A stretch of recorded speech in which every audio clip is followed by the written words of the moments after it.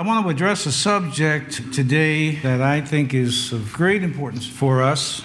And I'll say especially in this hour of our American history, but really any hour of history from the beginning of the New Covenant would be an important time, especially when we consider the background of the New Testament being written under the iron heel of the Roman Empire. Turn with me to the book of Colossians chapter 3. We're going to go through a few verses, so keep your Bible open. And I'll read 2 verses for introduction, but God willing, we will go further than that in this message. Colossians chapter 3, verse 1 says, "If ye then be risen with Christ, then seek those things which are above, where Christ sitteth on the right hand of God. Set your affection on things above, not on the earth." Well, as I said, we'll go through a few of these verses here, but I want to talk to you today about seeking things that are above. Notice if and then. If ye then be risen with Christ, and we could actually put the then before seek. If you're risen with Christ, then seek those things that are above. If you're already risen with Christ, seek that which is above. Someone has made a commentary on the first few verses of the first chapter of Genesis. I'd like to read them to you. It says this: "In the beginning, God created the heavens and the earth. Quickly, God was faced with a class action suit for failure to file a temporary permit for the project, but was stymied with the cease and desist order for the earthly part. Then God said, 'Let there be light.' Immediately, the officials demanded to know how the light would be made. Would there be strip mining? What about thermal pollution? God explained that the light would come from a large ball of fire. God was granted provisional permission to make light, assuming that no smoke would result from the ball of fire, and that he would obtain a building permit to conserve energy. He would have the light out half the time. God agreed, and offered to call the light day and the darkness night. The officials replied that they were not interested in semantics. God said, 'Let the earth put forth vegetation, plant yielding seed, and fruit trees bearing fruit.' The EPA agreed, so long as only native seed was used. Then God said, 'Let the waters bring forth swarms of living creatures, and let birds fly above the earth.' The officials pointed out that this would require approval from the Department of Game, coordinated with the Heavenly Wildlife Federation and the Audubon Society. Everything was okay until God said the project would be completed in 6 days. The officials said it would take at least 200 days to review the applications and the impact statement. After that, there would be a public hearing. Then there would be 10 to 12 months before, and at this point, God created hell." Having just come through our elections, we can somewhat understand this irony or this false narrative. God doesn't need anyone's permission. Also, someone has written, a surgeon says, "I think the medical profession is the first profession mentioned in the Bible. God made Eve by surgically removing a rib from Adam, and then the engineer comes along and he says, no, engineering was first. Just think of the engineering job it was to create things out of chaos. Then a politician comes along and he says, that's nothing. Who do you think created the chaos?" Lighthearted comments, but they really have some validity to them. Yeah, who creates the chaos? Well, I think we know. There's an expression in Latin that I want you to remember, and it goes like this: corruptissima republica, plurima leges. What it's saying, corruptissima republica, plurima leges, means the more corrupt the republic is, the more laws you have to have. And that's exactly what we've seen over the years. The more corrupt our nation becomes, the laws keep multiplying, so that, for instance, with the IRS, and I've actually experienced this, to ask a question some years back, call one IRS agent, get one answer, call a second, get another answer, call a third, get another yet, because they can't even figure out that there's so many laws on the books. To state the obvious, we have become exceptionally corrupted in this world. Yet I've always felt my calling was to America, as I've explained to you, and I do love this country, and I am very concerned about what is going on. Some say, when asked the question, do you believe the country's going in the right direction? Their answer is an emphatic yes, it's going in the right direction. The truth of it is, from the book of Genesis till now, man has been going in the wrong direction. When Jesus said, I am the way, he really pointed to a direction that was totally opposite from the way of the world. That's why he said, the world will hate you. Or the Apostle John would write, don't be surprised if the world hates you. Why? Because we're going in an opposite direction. Their values are not our values. What they set as goals, we don't set as goals, for the most part. And so I want to share with you today what I believe is very timely, because as I review social media, and I do, all I see is just a lot of not only angst, but anger and bitterness and hatred and all types of things coming from both sides. I just make right and left. I don't know that there's been a better time for us in this generation to set our affection, and notice affection, not affections, I'll explain that, to set our affection on things above. Now, I read on the social media someone who said something I've been saying for over 30 years. He's a Christian. At least his handle says he's a Christian. But this is my thought, and he echoed it. If in America we had people whose consciences were brought into line with the Word of God, meaning they'll do the right thing, we wouldn't have to be so concerned about who's ruling over us or how an election goes. You know, there's a lot of talk about elections being stolen again. And whether they are or they aren't, I can't say for certain because I don't know. Some of you know, but I don't know. I do know this. The commandment says, thou shalt not steal. I know this, that the Bible says, thou shalt not bear false witness. That's the Ten Commandments.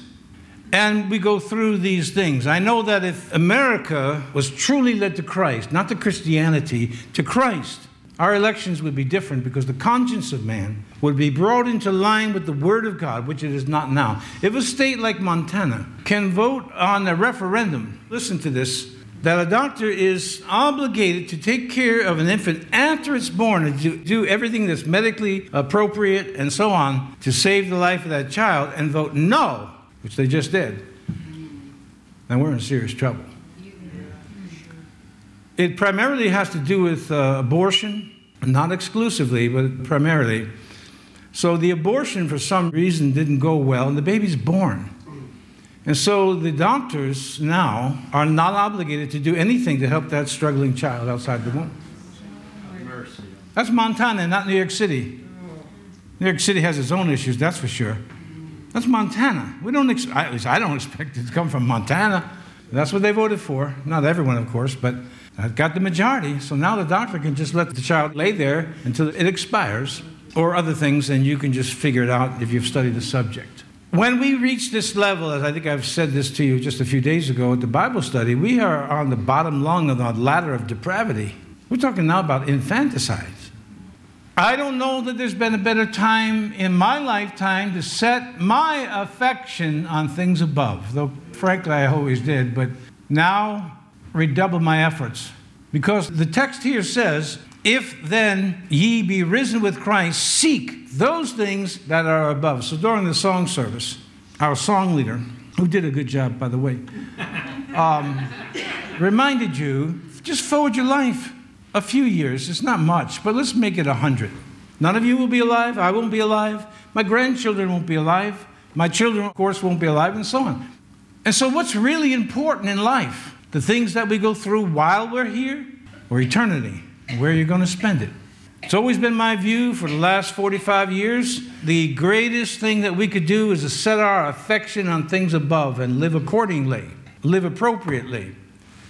If ye then be risen with Christ, seek those things which are above, where Christ sitteth on the right hand of God. Now, there's a lot in that first verse that we could accent.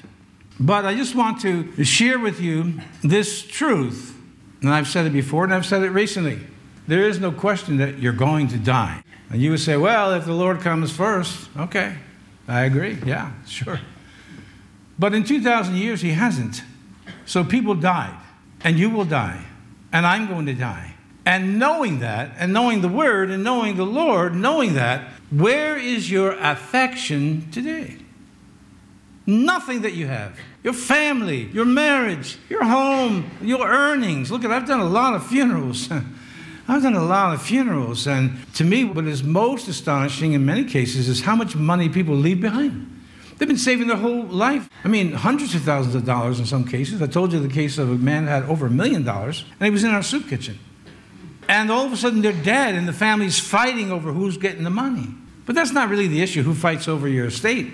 By the way, all the stuff that's important to you know where it's going? In a dumpster. I just thought I'd throw that in. What is more important to set your affection on than eternity? That we're living through this world, and we're going to go through this world, but we're just passing through it, just like we're on some type of trip. Now, Benjamin Franklin was not a Christian. He was very close friends with George Whitefield, the great evangelist of the 18th century, who preached here in America. And although Benjamin Franklin, if you read his autobiography, states that Whitefield was never able to fully convince him to be born again as Jesus taught, he did have, some light moments, and he wrote this epitaph of his own when he was younger. Listen, the body of B. Franklin, printer, like the cover of an old book, its contents torn out, and script of its lettering and gilding lies here, food for worms. But the work shall not be wholly lost, for it will, as he believed, appear once more in a new and more perfect edition, corrected and amended by the author.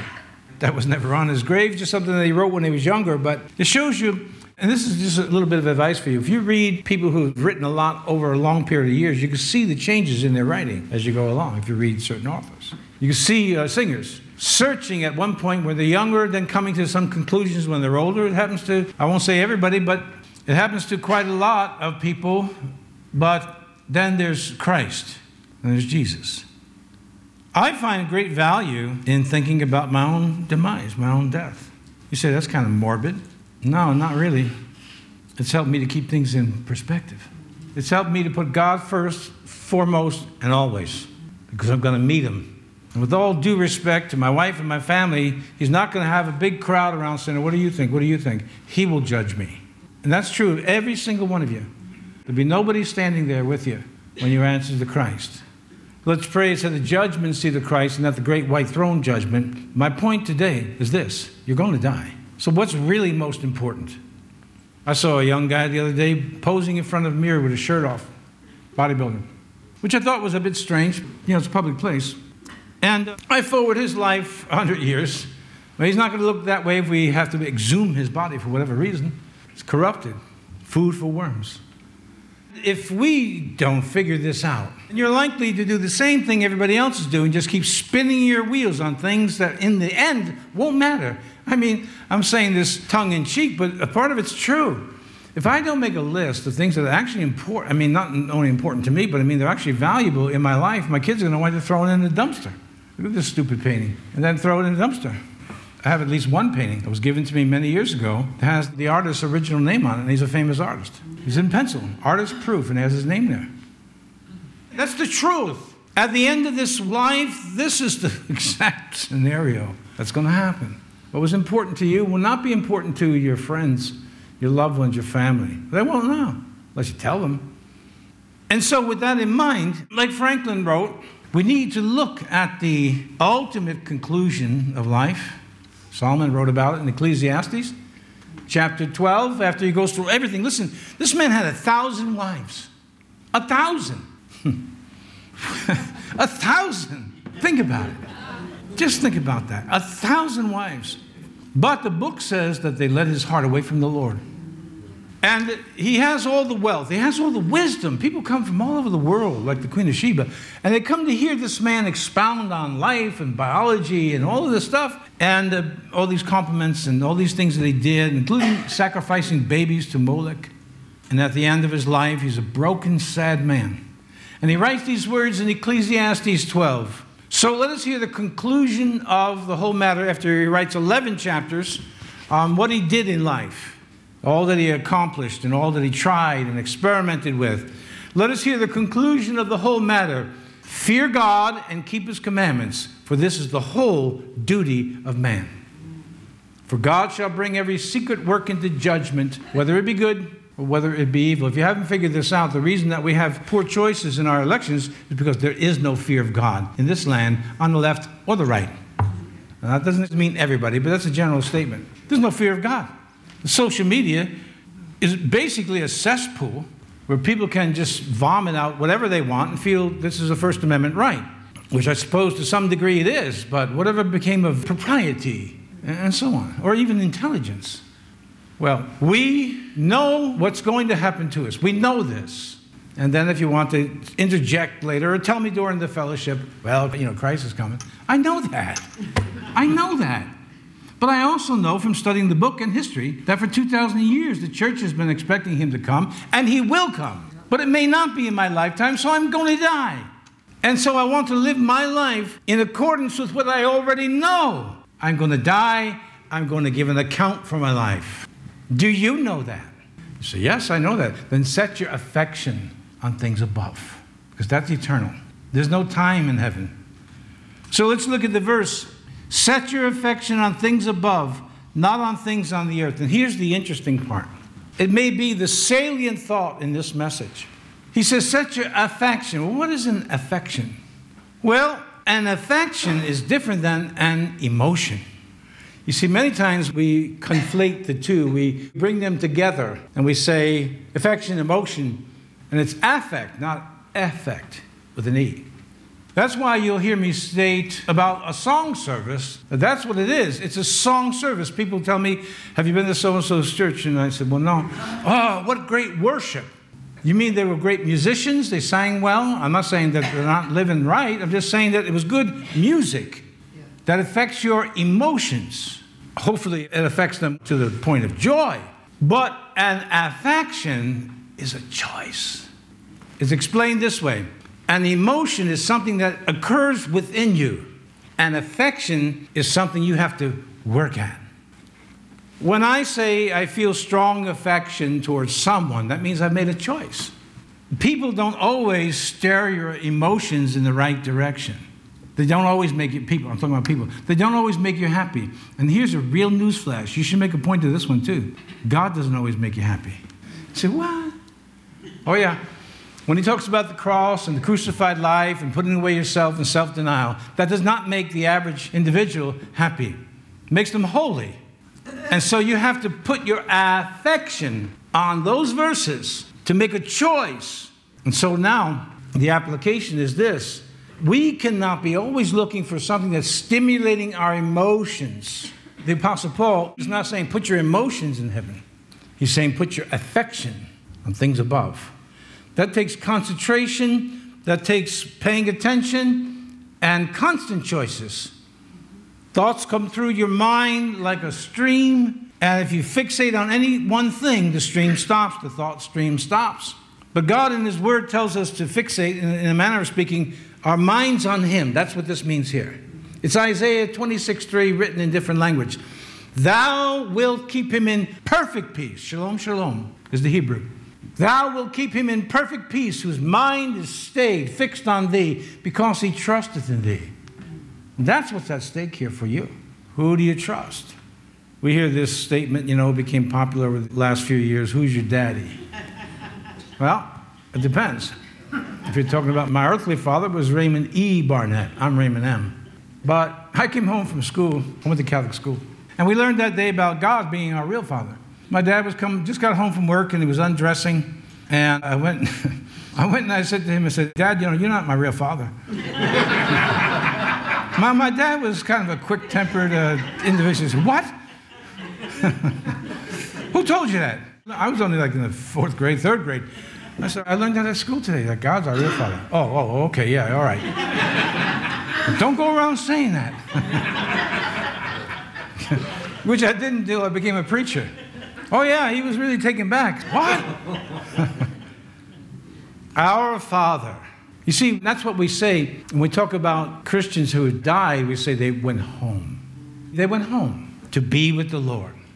Great thought. Yeah, it's really great. He went home to be with the Lord. As I get older, I can tell you there's very few things I appreciate more than my bed. Come a certain time at night, I can't think well. And just to crawl there, just such a relief just to know it's there. Well, that will pale in significance to the day I leave this body and meet God. And I don't know how it's going to go, and the Bible doesn't indicate, but if God tells one of the angels, escort him to his new house, that's going to be someday. And I'll say the mansion that Jesus talked about, in the Gospel of John, there's many mansions, and you got one, and see what I've built. Wow.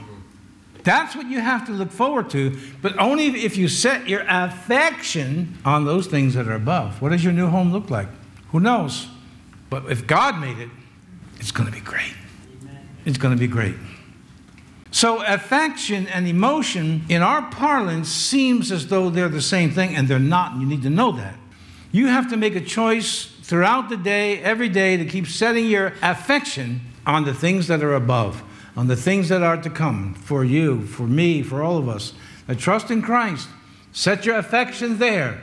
That will help you to deal with what's going on down here a whole lot better. Because we know, and that's from the book as well, the Bible, we know that this is not our home. Hasn't been since we met Christ. And we need to invest in these things. We need to invest in the kingdom of God, to keep inviting people, sharing Christ with people. Set your affections, a choice that you've got to make throughout the day. Keep your eyes on Jesus. It'll mitigate the pain. It'll mitigate the suffering. It'll mitigate the confusion, the chaos, and everything else that we sometimes find ourselves in. For ye are dead, and your life is hid with Christ in God. Now, I need to explain just a little bit about the grammar of this verse here, verse 3. Ye are dead, and your life is hid with Christ. We know in grammar we have the past, we have the present, we have the future. The Greek language has some nuances. I mean, we have them in English too, but a nuance called the aorist tense, of which this verse is written in the aorist tense. The aorist tense is past, but it doesn't do what the perfect tense does when it talks about a completed action.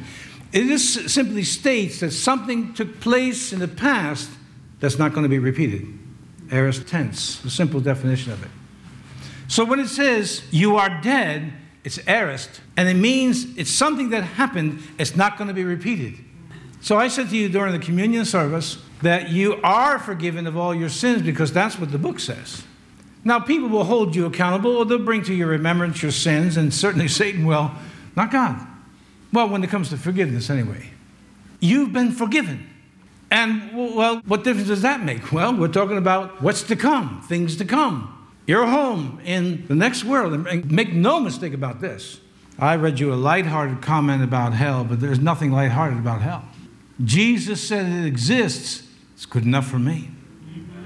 Jesus said it exists, and that's the only thing that will prevent you from being there. And the other things that Jesus said that attend his teaching. It exists. A friend of mine just told me yesterday that his sister passed away 2 weeks ago. I didn't know that. She wasn't that old, in her 40s. And I didn't say anything other than my condolences. I didn't know, but in my head I'm saying, she's in eternity now, but where is she?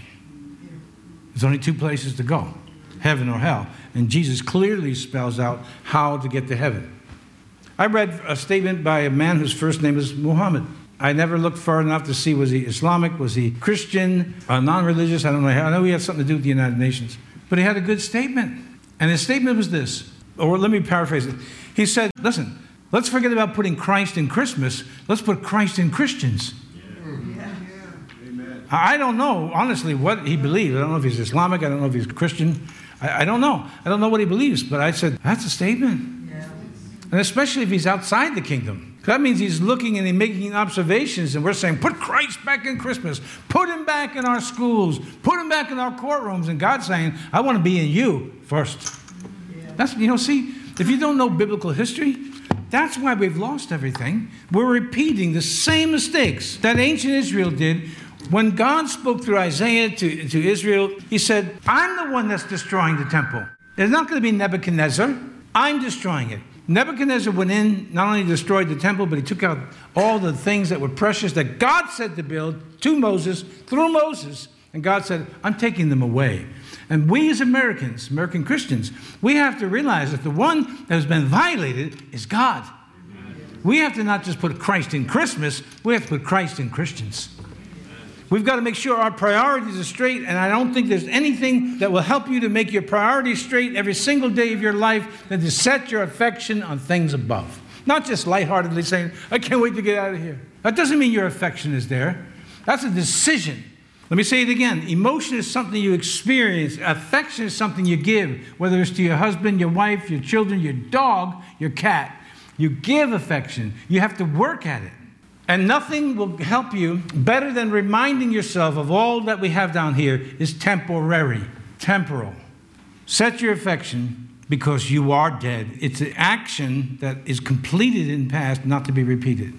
Now, if you don't know that, study it. Memorize Romans chapter 6. For those of you here that I discipled, you know that was part of the program. You memorize Romans chapter 6. You recite it perfectly. You review it again and again. What shall we say then? Shall we continue in sin that grace may abound? God forbid. How shall we that are dead? We are dead. Not we're going to be dead. We are dead to sin, live any longer therein. And then you go through the rest of the chapter. It's something that happened. And it's not to be repeated. We're born again. Yes.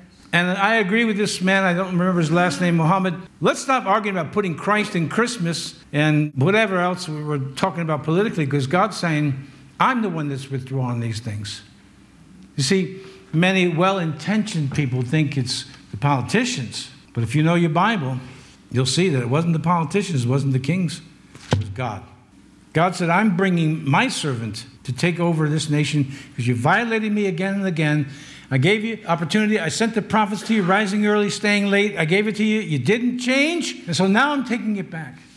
I'm taking the land back. Of course, there was promises of the covenant to be given back, which Israel has now. But still the point remains. We're not fighting against flesh and blood. You read Ephesians 6. We're fighting against principalities and powers and the rulers of the darkness of this age. And ultimately, we have God sitting on the throne, who is over all, who knows all. And if we don't understand that the fight that we're presently in is with God himself, until we put Christ back in Christians, our efforts are going to fail. We're going to find ourselves some false prophet will tell us how to be a success, or like in Jeremiah's time, where the false prophets come with iron horns and you, O king, will push them back. And Jeremiah is saying, that's not true. Now he was counted not only as a false prophet, which he was the true prophet, he's counted as a traitor. You can't love your country. You can't say that to the king, but what he said was true. We have relied too much on the arm of the flesh, too much on our own history. Our fight is against God himself. But it need not be if you're already dead in Christ. Then Christ is in the Christian. And then we have hope for ourselves. We have hope for our families. We have hope for our communities. This, by the way, is my prayer. When I pray for people within my own family circle, God have mercy. God be merciful, and so forth. I pray for my nation. God be merciful. We don't deserve it. Be merciful. Help us, God. Yes. Listen to what Augustine said, and this is true.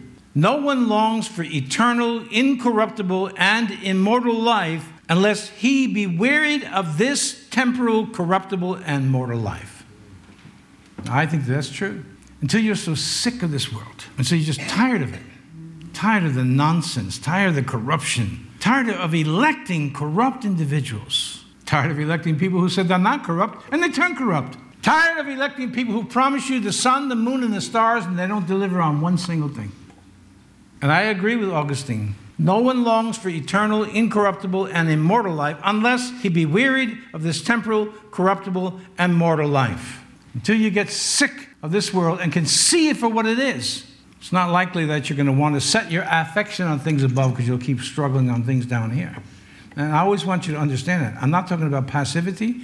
I'm not talking about not voting. I'm not talking about getting behind candidates. I'm not talking about that. I'm talking about what comes first. Matthew 6:33, seek the kingdom first, and all these things will be added unto you. Seek the kingdom and his righteousness. Look at verse 4. When Christ, who is our life, shall appear, then shall ye also appear with him in glory. This is what we're looking for.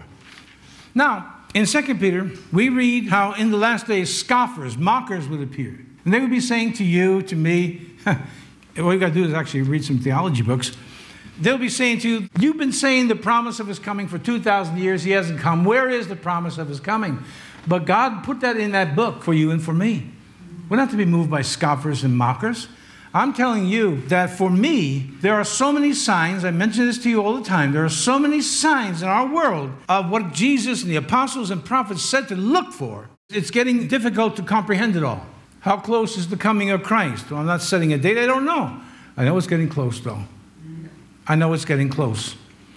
When Billy Graham was in his prime, 1954, he was having a crusade in England, and after a week of meetings, an old preacher went up to him and he said, this week I've heard many sermons, but only one message, which was a compliment, meaning no matter how many sermons I've preached, the message is still the same. Jesus. Jesus. Jesus. That's what the preacher meant. It's sad to note how many people are turning their backs on this message in this country. It's sad to note people that you love don't seem like it's really sinking in. Well, God knows the final outcome. I don't. But I know that we need to be setting our affection on things above.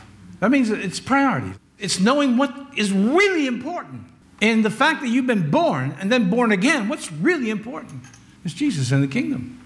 And I would maintain, along with this statement that this other fellow made, that if we were the real deal as far as following Christ, then the country would be better off to boot.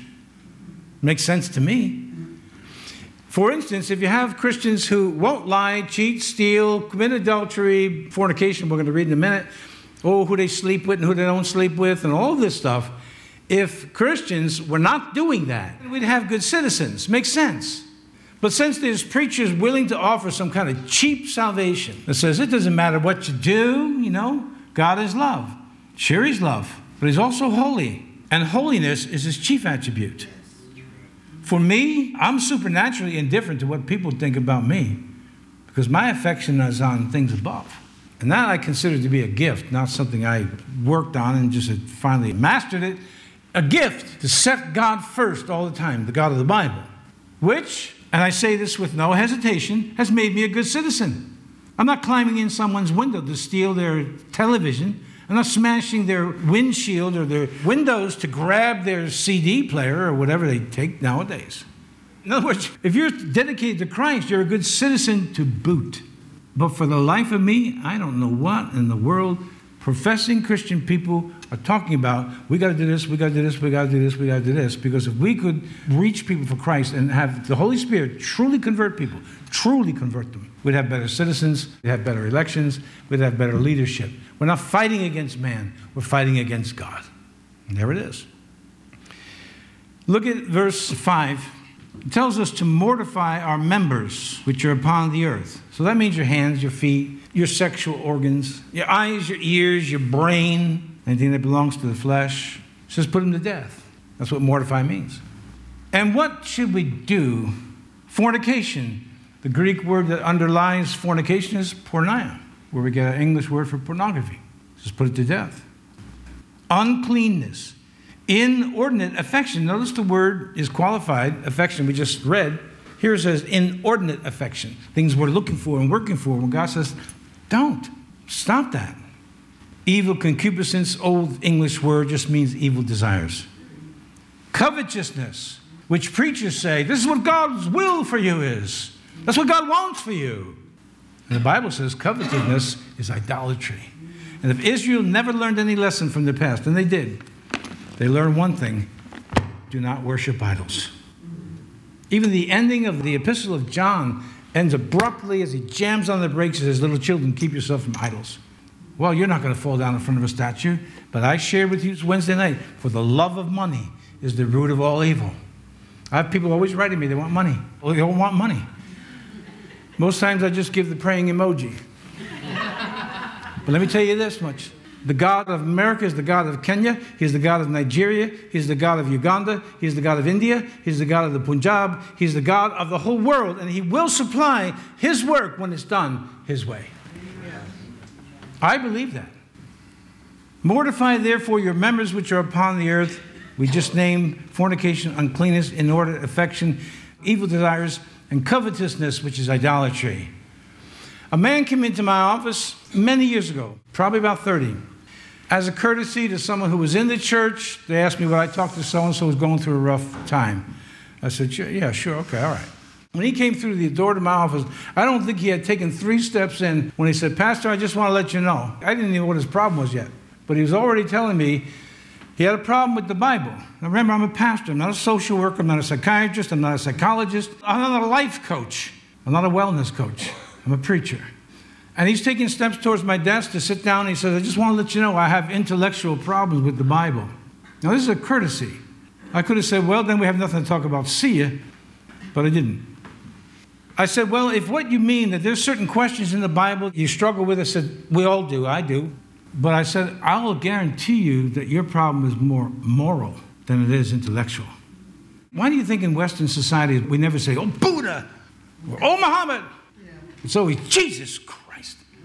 Why? Because Jesus Christ so probes so deeply into the spirit and the conscience that this is the natural result. Jesus Christ, what's going on? Yeah, that's right. You better start calling on the name of Jesus Christ. You better make it reverent. Because he's coming again to judge the living and the dead. That's going to happen. And so this man wanted to tell me he has intellectual problems. The Bible is a deep book. Yeah, I get that. But his problem wasn't intellectual, it was moral. He wanted to keep on playing with the women and not be told not to and solve his problem. I said, I can't help you. I can't help you. And by the way, and I'll give this to you in just a second, psychology is making progress in the Bible, believe it or not. They don't acknowledge it. I think many of them don't know it, but I read enough books on a lot of subjects to know. Everything you just said and you proved with an MRI or a CAT scan or whatever is in the book. Nothing that God says for you to do is bad for you. And nothing that God says for you to do is good for him. God is fine because he's God. We are not. So we're much the wiser to obey and do what God has said. Someone has made mention and marked that since the end of the Second World War, the United States and Western Europe has lived more affluently than any other generation in history.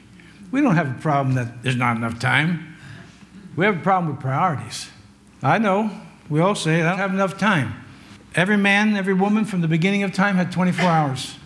It's a question of priorities, how you spend them. It's what you do with them. That's what makes the difference.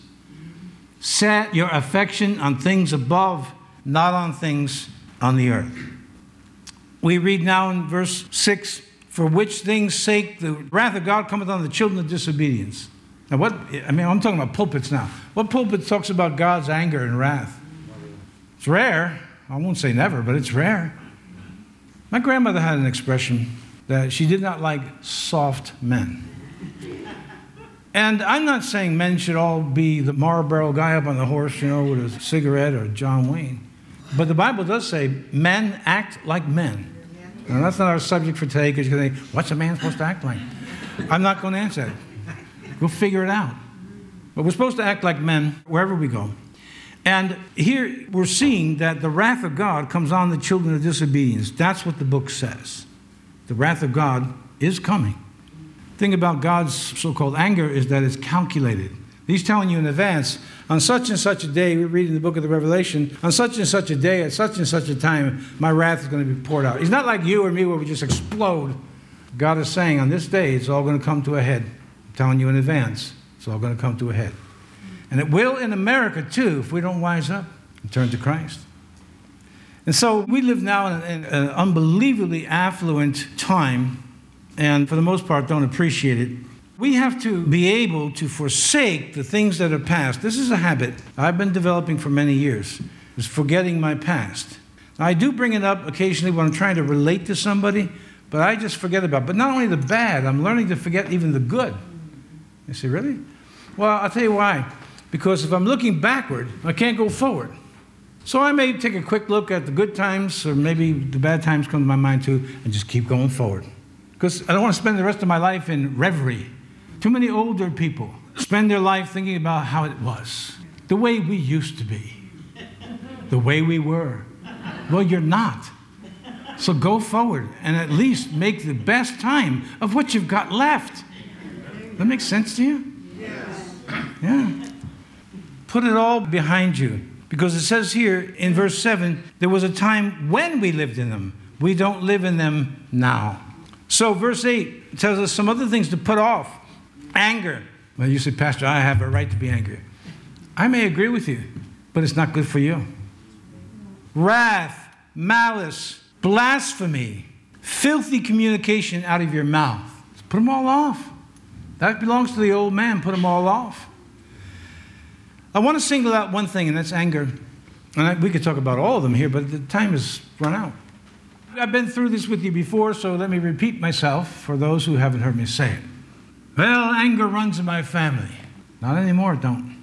My father had an angry temper. That's right. But you're going to put yours to death. But what? If we just looked at one thing, the temporal benefits, the temporal damage, rather, done by anger. I have a right to be angry. Well, okay, but you're damaging your health. This comes off a website which has nothing to do with the Bible or Christianity. And it says this, some of the short and long-term health problems that have been linked to unmanaged anger, headaches, digestive problems like abdominal pains, insomnia, increased anxiety, depression, high blood pressure, skin problems such as eczema, heart attacks, and I could go on. And if that was my topic today, I could really expand on that. That's what I do on the Oasis, talk about these things. There are books written today in the 90s really put forth the study of neurology, neurological phenomena of the brain, and so on. And they're finding that the brain can actually cause pain. One book out there is called Change Your Brain, Change Your Pain. And it explains neurologically the way we think affects the body. Now, I think that we can know that intuitively. In any case, God says, put it off. Look it. I'm watching the election results and I can already feel the temperature rising. I don't know if I want to scream or spit or something. Then I remember this. Is it going to change anything? No, it will change things. It'll change me. And it's going to affect my health. And you go along. So what I'm saying here is that God doesn't say for you to do anything that's good for him. God has never had a heart attack. Some of you have. God has never had ill health and so on and so forth. And you have. So God says, put it off. Put it off. There's a better way to handle it. And I'll tell you now, the weapons of our warfare are not carnal. What are they? They're mighty through God to the pulling down of strongholds. The preaching and teaching of the word is one, and prayer is the other. Seems silly to certain people, but believe me, as we begin to pray, amazing things happen because God is moving things and touching things. Look at here along the same lines of anger. In one study, Harvard University scientists found that in healthy people, simply recalling an angry experience from their past caused a 6-hour dip in levels of the antibody immunoglobulin A, the cell's first line of defense against infection. Just recalling that time I was done wrong, could be 20 years ago. 6 hours, your immune system is now not as strong as it was. Stay in an angry mood, you're destroying your own health. Then what do? Pastor, you got to pray for me. I'm getting a lot of colds lately. And if I would say to you, put away your anger, say, well, I got a right to be angry. So just hang up the phone. What else can I say? You don't, and I just taught on this. If you want the ends of good health, you must accept the means, and these are the means. Set your affection on things above, not on things on the earth. And what you'll find is you're enjoying the anticipation of meeting God while at the same time being a better father, or mother, husband, wife, whatever. Because you'll be a good citizen and just a good person. So we read this, and I'll finish here. Lie not one to another, seeing that you have put off the old man with his deeds, and have put on the new man, which is renewed in knowledge after the image of him that created him. The old man, the new man. I think I've told you this before. When I accepted Christ, and I was 21 really officially, but I started reading the Bible before that. And I was changing. I lived, very close to, not directly in, but where I hung out was the largest drug neighborhood, not only in the city, but also in the country. Heroin all over the place and drugs and everything. And then everything that goes along with the whole tough guy image. But that person's dead. And so I accept Christ. I start telling the local tough guys, hey, you need Jesus. Hey, I go into the bar where I hung out. Hey, you need Jesus. I had a little Gideon's Bible in my pocket. You pull it out. And I had never met a Christian. Never met a Christian. It was just a work of God, a piece of his work. And a friend of mine, Vietnam vet, Bronze Star, says, hey, want to go get something to eat? Sure. He was a close friend. Well, he still is a good friend, close friend. He says, Ray, everybody's talking about you. I said, really? I mean, everybody used to talk about me anyway. No, they think that you've really gone off the deep end. I said, seriously? I said, Joe, after all the crazy stuff that I did, everything that happened, now they think I'm crazy? It's weird, isn't it? And then I began to preach Jesus. I still hadn't been to a church, but I just knew how to read. I've been reading since I was a kid. I started dressing myself when I was about 16, 17. So I'm advanced. And he says, yeah, everybody's saying you went off the deep end. There's something wrong. I said, no. And I began to share Jesus. And the more I shared, there was this silence that came over the room. It wasn't really silence, but it felt that way. And he says, wow, I never heard anybody talk about Jesus like that. See, that's what happens when you actually know him. When you have Christianity, you start debating, I don't like it. We have all these stuff and these traditions. But when you know Jesus, and I've had that happen to me, by the way, more than once. Somebody say, I've never heard somebody speak like that. I had one that was in a service in the prison. We had about 400 or 500 inmates that day, but all the staff was there too. The COs, the captains, white uniforms, the bars, the whole thing. When I began to preach about the cross and all that, I mean, if I threw a pin, it would sound like an atomic bomb. Why? Because Jesus showed up. Because the anointing of the Holy Spirit showed up. That's what happens when you really know Jesus. And let me add this. And the opposition. It'll come from your Peter, whoever he is or she is. God forbid, Lord, you should die. Get behind me, Satan. I got work to do. Peter, I want to meet him.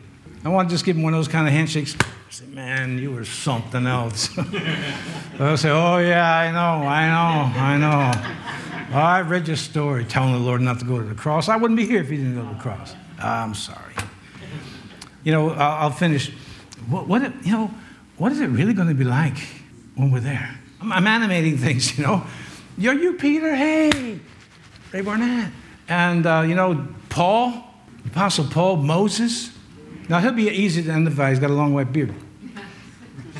And the staff. And you say, Moses, man, I tell you, Isaiah, Jeremiah, they're all going to be there. Remember that goofy song, If There's a Rock and Roll Heaven? Yeah, well, ditch that. And start talking about the Isaiahs and the Jeremiahs and Solomon, I don't know. But Jacob, maybe he's still limping. Nah, that can't be. He's healing in heaven. I will leave you with this thought. It's a heavy thought for me, but I don't know how you're going to receive it, but it was a heavy thought for me. It came to me, I was thinking about the book of Revelation this week, and the Bible, you understand that the Bible rests on one premise. It's not just moral code and moral things. It's the Bible's being written by God, ability to accurately say this is going to happen. It's not like it's sort of, accurately. And then I thought to myself, and I was thinking of Revelation, when God describes the details of a prophecy that hasn't happened, that means he can see it. You say, you know that, but wait a minute, hold on. But then he gives it to a prophet who doesn't quite understand, but they're writing. And it occurs to me, once again, that he has established his throne in the heavens, and his kingdom rules over all. That God, being God, is able to say, this is exactly how it's going to happen. I see people writing on social media about, this is the new world order, this is the new world order. You don't have to be worried about the new world order, and you don't have to research it until it comes out of your brains. I've got more books in my library on eschatology than anything else, and many of them have been proven to be wrong, even from good writers. Because they try to be exact when you can't really be exact with a lot of these things. But one thing we know, Christ is going to return. So set your affection on things above and not on things on the earth. And you're going to find yourself, if not happier, at least more stable in these times in which we live. The question is, what will you do? You know what you heard, and you can review the tape if you want. But what will you do from this day on? Where will your affection, something you're giving away, your emotions, you don't know. They change from minute to minute. But what will you do with your affection? That's the question. You're looking for stability, your spirit to be uplifted, looking to get out of the muck and the mire and the wrestling match that goes on down here with people. Set your affection on things above and fix your mind on God so that you who started well, finish well. And Father, we come to you today in an age that is unprecedented in history. We see a great falling away from the faith. It's been happening for a while, but it's getting worse. We see false preachers just like Jeremiah dealt with. We hear the excuses that we read about in some of Jesus' parables. We see it all. Earthquakes are on the increase. Wars are on the increase. Everything that you told us to look for, when we see these things, look up, for your redemption is drawing close. So we say to you today, Lord, Maranatha, even so, come, Lord Jesus. And help us not to be foolish enough to put our trust in man when your book said, cursed be the man that trusteth in man and maketh flesh his arm. Help us, God, by your Spirit and this book, the Bible, to be truly born of the Spirit of God, truly born again. Others will notice, not everyone's going to like it, but that's not our concern. Our concern is to meet you. And again, I remind those here today, 100 years from now, nothing that they have, body, money, house, land, nothing will be theirs. Help us, God, to live for eternity. Help us to have our eyes on eternity and set our affection on things above. Help us today, God. Pour out your Spirit, and we'll be good citizens, and we'll do our duty as citizens. But first, you must be everything to us. You must be first. I pray for everyone who's heard this message or watched it or is going to be listening to it on radio, that you can spare America from judgment to come. If we're good at following Christ, we'll be good citizens and we can change the landscape. But without you, we can do nothing. And we'll just continue in anger, frustration, bitterness, and so forth. Help us, God. And remind us not to love you a little, but love you with all the heart, all the soul, all the mind, all of our strength, and then to love one another. That's not easy. You see, to love one another, you have to place your affection. So some people disturb your emotions. I mean, why are you even here in my church? No, it's not your church. It's not mine either. It's Jesus' church. And, I mean, you don't have to look around, but if you'd like to take a peek who's next to you, you keep reminding yourself that God forgave you, but he also forgave her and him and them. Keep that in your mind. Because Jesus said, if you love me, keep my commandments. Here's my commandment, love one another. Lord, lighten our hearts, save our families, and help us to put Christ in the Christian. I ask you today, Lord, Father God, to remind us throughout this week to love you with everything we have, soul, spirit, strength, intellect, everything. And then to love each other, because we've all been forgiven, and help us never to forget that. Bless the food and our fellowship, I pray today in Jesus' name. Can you say amen with me today? Amen. Amen.